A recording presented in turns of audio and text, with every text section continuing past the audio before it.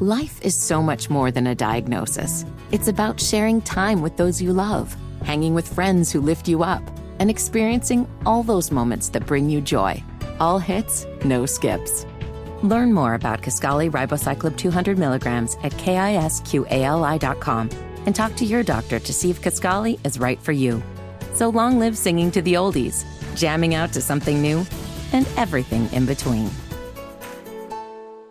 Terrence Oglesby of Bally Sports South, also the Field of 68 Network. He talks a lot around ball, professionally here in the city of Charlotte, but also college hoops. Terrence Oglesby now joins us on the Body Works Plus guest hotline. Terrence, how are you doing, man? We appreciate the time. Gentlemen, thank you again for having me. I hope all is well. Absolutely, Terrence. We are hoping that the Hornets can play a little defense. So is Steve Clifford. We'll get to that in just a moment. I did want to ask you, though, because it's been a little bit, given the holidays and whatnot, since we've talked to you. How has life been in your eyes for the Charlotte Hornets post that LaMelo Ball injury that's kept him out a couple weeks, or a little over a week, I should say? You know what?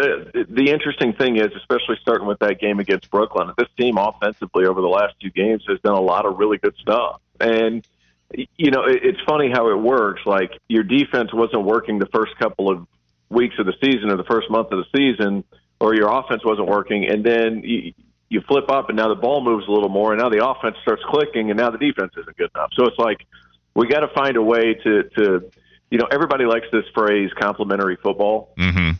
Your defense has to match your offense. And with the way Charlotte plays, moving the basketball and trying to play quickly, you almost wonder, is it better defensively to try to speed it up, maybe get out in the passing lanes a little more? Those are some of the things that Clifford will tinker with, right? As far as, you know, guarding and being disciplined, all that stuff. Look, the biggest thing for me when I watch the Hornets is a lot of those guys ended up getting stuck on the ground and falling down. And when they go in and they don't make the shot and they fall down, you're at an immediate disadvantage. And the NBA players are so good, they're just able to finish 5-on-4 situations with consistency. So don't end up on the ground. Make sure you're back on defense, at least where you can set up, and then give yourselves a chance. That's kind of what I've been seeing. Well, and Steve Clifford, he mentions all the time about getting back in transition defense mattering so much.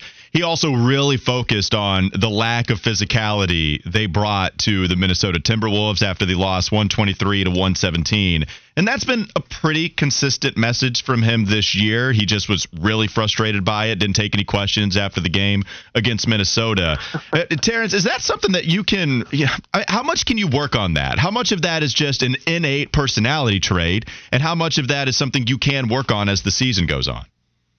You know what the hard part was outside of Rudy Gobert's, what he ended up having 6 or 7 dunks during the course of the game.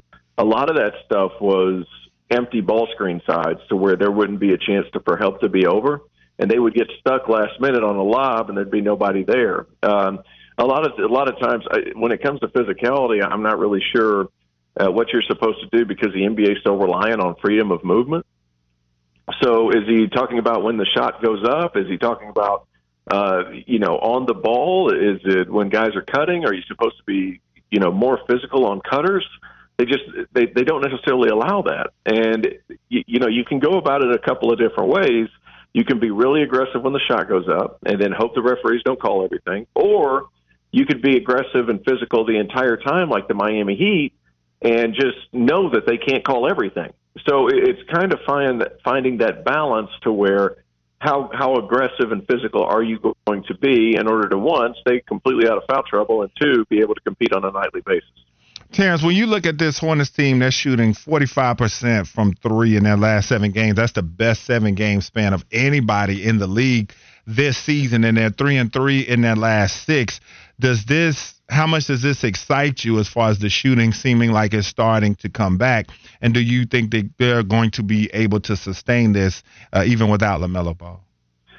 I think they can sustain it as long as the ball continues to move. I think that's the biggest thing with this Hornets team. If they get stuck in, I call them no-pass jacks, where guys just dribble it down, don't pass, and then shoot a three, that's the most frustrating play in all of basketball. If they cut out the no-pass jacks or the one-pass jacks, then I think the Hornets are going to be able to shoot it, because if that ball moves, that means the defense is moving. And then they'll, if not score on attacking a closeout, they'll at least be able to start a set of rotations that ends up most of the time with a shot.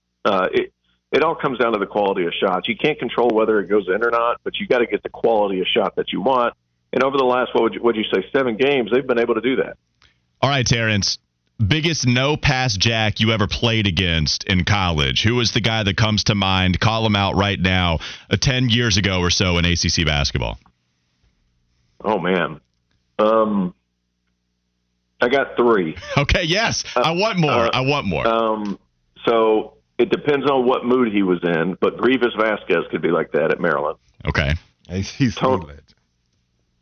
Tony Douglas at Florida State was he was a no-pass jack guru. And then Jack McClinton at Miami. That is excellent. Those are three great names. Excellent ACC. This is what we do best here, I believe. Like, we love living in nostalgia of old ACC basketball players. All 3 of those were great, Terrence. All 3 could play and all 3 could score. And if you're going to no-pass jack, your coach better have some faith in you. And all 3 of those guys were really good. Yeah, so, Terrence, when Walker talked about the comments that Coach Clifford made, and I took it sounded like he was calling them soft in so many ways. And what is it about this team where you feel like no matter what Coach Clifford does, they just can't seem to buy in enough consistently to be able to get the things done with the defense and the rebounding and the being physical that Coach Clifford is asking for? You know what? I think that's such a loaded question. You're dealing with a young 5-man. Your backup 5 is young. So Mark Williams and Nick Richards are both young guys. You've got a guy in Brandon Miller who doesn't know how to play defense inside of 12 feet. He just doesn't know how. Like, if he's guarding out on the perimeter at the three-point line and guarding guards that aren't going to put their back to him, he's awesome defensively. Awesome. When guys post him up, it's pretty brutal. And it's not that he's not trying, it's that he simply doesn't know what to do. So that's one of the things, Coach Clifford's always been big on getting your vitamins before practice. I think post defense needs to be one with him. As far as, as if it's not connecting, I'm curious at who he's irritated with because, the Timberwolves have a lot of guys and they come up with a lot of easy shots, especially empty side ball screens were the thing that stuck out the most. And if you communicate more, you're naturally going to be better defensively. That's kind of the only place I can find it, guys. I mean, they scored, at the beginning of the season, they were struggling to score 104, 105 points a game, first 2-3 games. Now they're scoring 120 and they're still losing. So it's like, what's kind of the anchor point? Is the defense and the offense matching? So I don't really know where you go from there. And then, Terrence, last thing I've got for you, Miles Bridges averaging 20.5 points, shooting at a 50, 40, 80 clip right now. Do you think he continues this play, and your thoughts on how he's been so far? Yeah, he's been awesome. There's no other way around it. And he provided the Hornets some versatility in how they can attack you. He's one of the main reasons why they're so much better on offense, because his ability to really – he can play so many different positions because he's so naturally strong that he can guard 4s with consistency. And then on the other end, when the 4s are guarding him, he's fast enough to get by him.